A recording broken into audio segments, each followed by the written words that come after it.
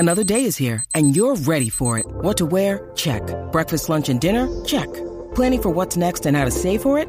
That's where Bank of America can help. For your financial to-dos, Bank of America has experts ready to help get you closer to your goals. Get started at one of our local financial centers or 24/7 in our mobile banking app. Find a location near you at bankofamerica.com/talktous. What would you like the power to do? Mobile banking requires downloading the app and is only available for select devices. Message and data rates may apply. Bank of America N.A., member FDIC. When you need mealtime inspiration, it's worth shopping Kroger, where you'll find over 30,000 mouth-watering choices that excite your inner foodie. And no matter what tasty choice you make, you'll enjoy our everyday low prices, plus extra ways to save, like digital coupons worth over $600 each week. You can also save up to $1 off per gallon at the pump with fuel points. More savings and more inspiring flavors make shopping Kroger worth it every time. Kroger, fresh for everyone. Fuel restrictions apply.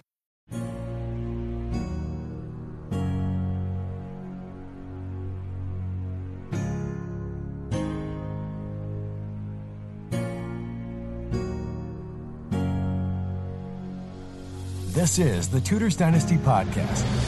And now, Hands on History with Heather. Hi, everyone. This is Heather Darcy with the Hands on History segment of Tudors Dynasty Podcast. You might also know me from my book, Anna, Duchess of Cleves, the King's Beloved Sister, and my second book, which is coming out, Children of the House of Cleves, Anna and Her Siblings. And that is, of course, available on Amazon or anywhere your favorite books are sold. I would say that right now, Children of the House of Cleves is only available for purchase via UK websites. It should be released in the US a few months after June 2023. I'm thinking September 2023, but I will keep you posted on that. We have an atypical episode of Hands on History for you. I booked a trip to England some months ago, and it just so happened that I arrived in England the day after the Queen passed away. And so I thought that I would describe to the listeners who were unable to get to London to see what was going on, some of what I saw. And so that is why we don't have a typical guest today.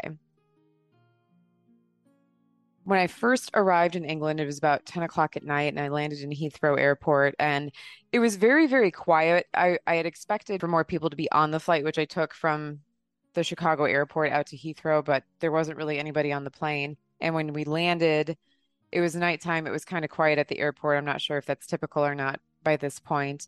But what struck me was when I was coming down a ramp in Terminal 3, there was a black sign. Well, the sign is an electronic sign, but normally it has an advertisement on it or has information about the airport or something like that. But it was condolences from Heathrow Airport to the royal family for the passing of Queen Elizabeth II, which of course had just happened the day before.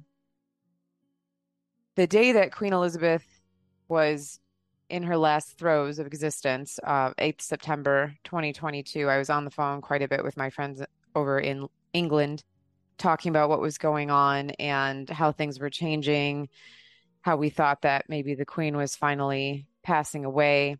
I remember them describing to me what they were seeing on the television, which included several Secret Service members or something akin to that, kind of crawling all over Balmoral, barricades being put up, things along those lines. And nobody really knew what was going on. But I think by that point, without disclosing it to the public, it was pretty obvious that the Queen was unfortunately passing away.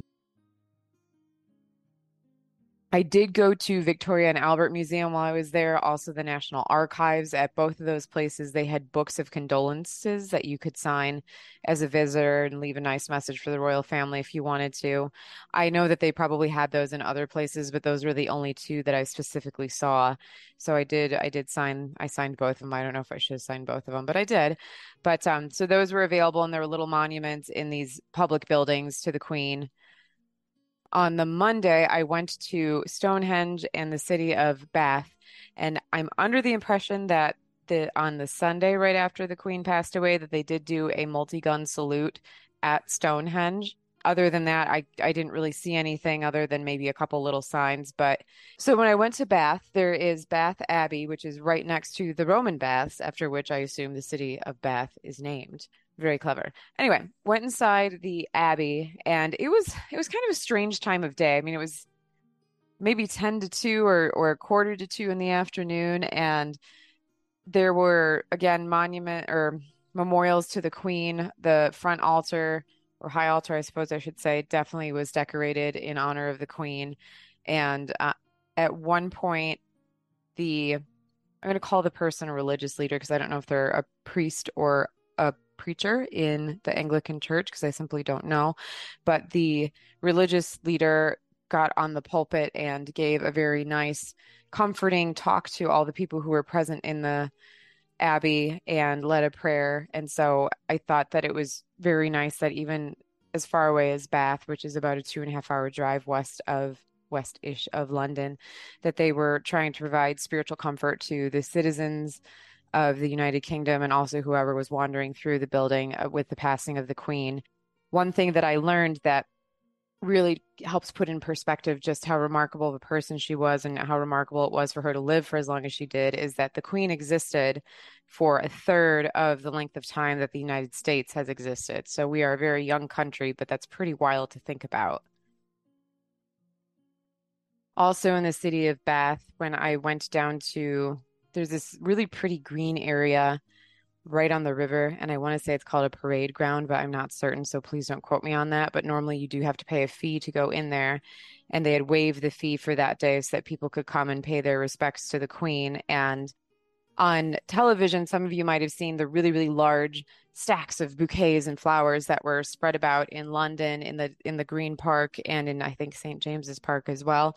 They had a smaller but no less honorable display of flowers in the park that I went to that was right on the riverfront in Bath.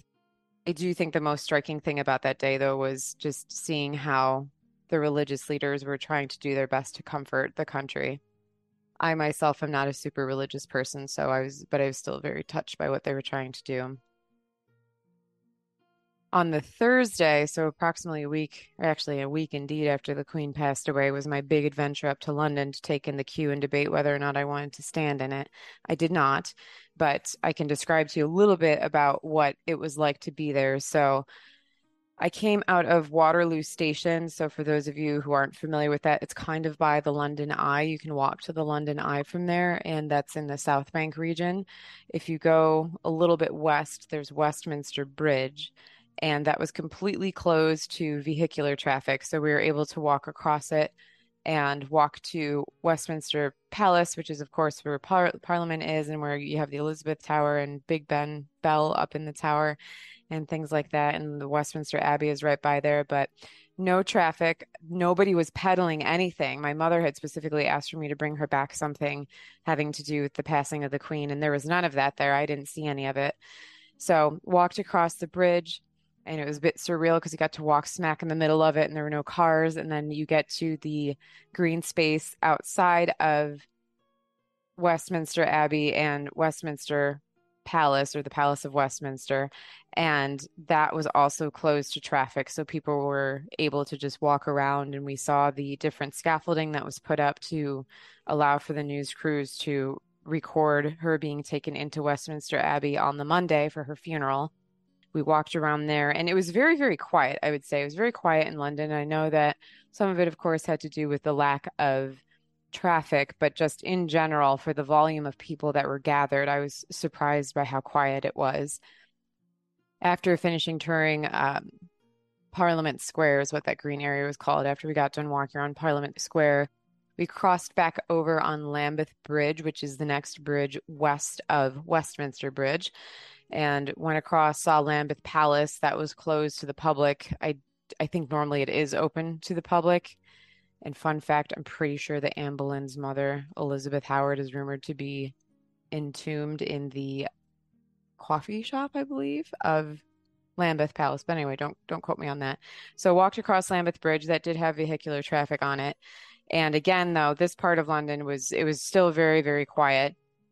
Then walked all the way to Blackfriars, which is a pretty good walk. You have to mean to do that. You do not accidentally walk to the Blackfriars region, but there is we walked all along the queue. So we're back on the south side of the river, and there's the queue there. And of course, when we were walking from the Westminster area over to Lambeth Bridge, you had a large section of the queue, and they had portable bathrooms put up. And I'm sure that the different vendors along the route were doing their best to help service the people who were standing in line for hours and hours and hours. But again, very, very quiet, extremely orderly. There was a heavy police presence, but overall there was a sense of mourning, which I was really impressed with. So like I was saying, we walked to Blackfriars, and for those of you again who are not super familiar with London, that's pretty far east, but it's not quite to the Tower. So, and there's two bridges, I guess you could say, for Blackfriars. There's the actual Blackfriars Bridge, is my understanding, and that takes cars and people across the Thames. And then there's the Blackfriars train station, which is glass, so you can get really, really amazing views of the Thames and of the city. And by the time that we went there, it was nighttime, so we went up on the bridge and looked to the east. And when you're looking east, you can see London Bridge and then Tower Bridge, which is the really, really iconic bridge. I couldn't really see the Tower of London. I knew where it was supposed to be on the river, but just where we were standing, I couldn't see it. So I don't know exactly what it looks like at that time of night in honor of the Queen, but you could clearly see the Shard and several other landmark buildings, I guess you could say, in London, and they were all lit up purple in honor of her passing. So that was very interesting to see. And then walking back to Waterloo train station again along the South Bank area, you would just kind of come upon different tributes to her. So for example, outside the British Film Institute, or the BFI, they had a short film of the announcement of the Queen's birth, and then kind of up through, I think it might have gone through the Platinum Jubilee. I didn't watch the whole thing, but I think it did, or I have a feeling that it did. I should say I watched the end of it, and I think that that's where I saw at the end, and then it started over, and then I watched a chunk of the first of it, and then I walked off.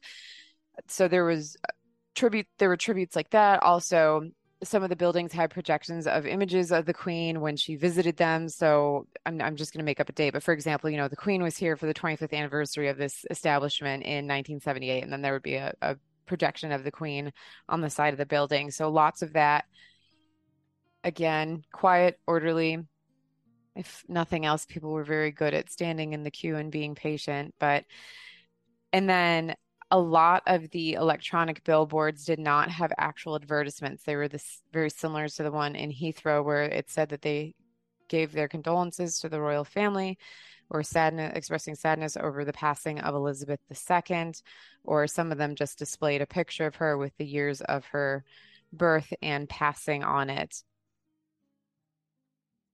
So all in all, that was my experience kind of taking in this historic moment.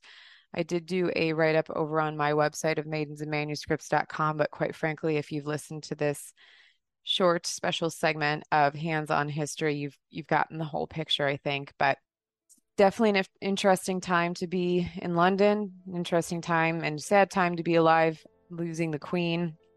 I kind of view her as being a lot of people's stand-in grandmother. She was the grandmother of a country. She was an excellent example of how to comport oneself in difficult situations. And regardless of any political things, she did do a fine job stepping up and taking on such a serious mantle, especially at such a young age. I think she was only 25 or 26, well, 26 when she became queen. So those were my experiences. I hope that this has given you an idea of what it was like to be in London during that historic time. And thank you so much for listening. Again, this is Heather Darcy with Hands on History, this segment for Tudors Dynasty, and we will get back to our regular programming with the next episode. Thank you. Thanks for listening to this episode of the Tudors Dynasty Podcast. You can follow and support the Tudors Dynasty Podcast on Facebook, Twitter, Instagram, and Patreon @Tudors Dynasty.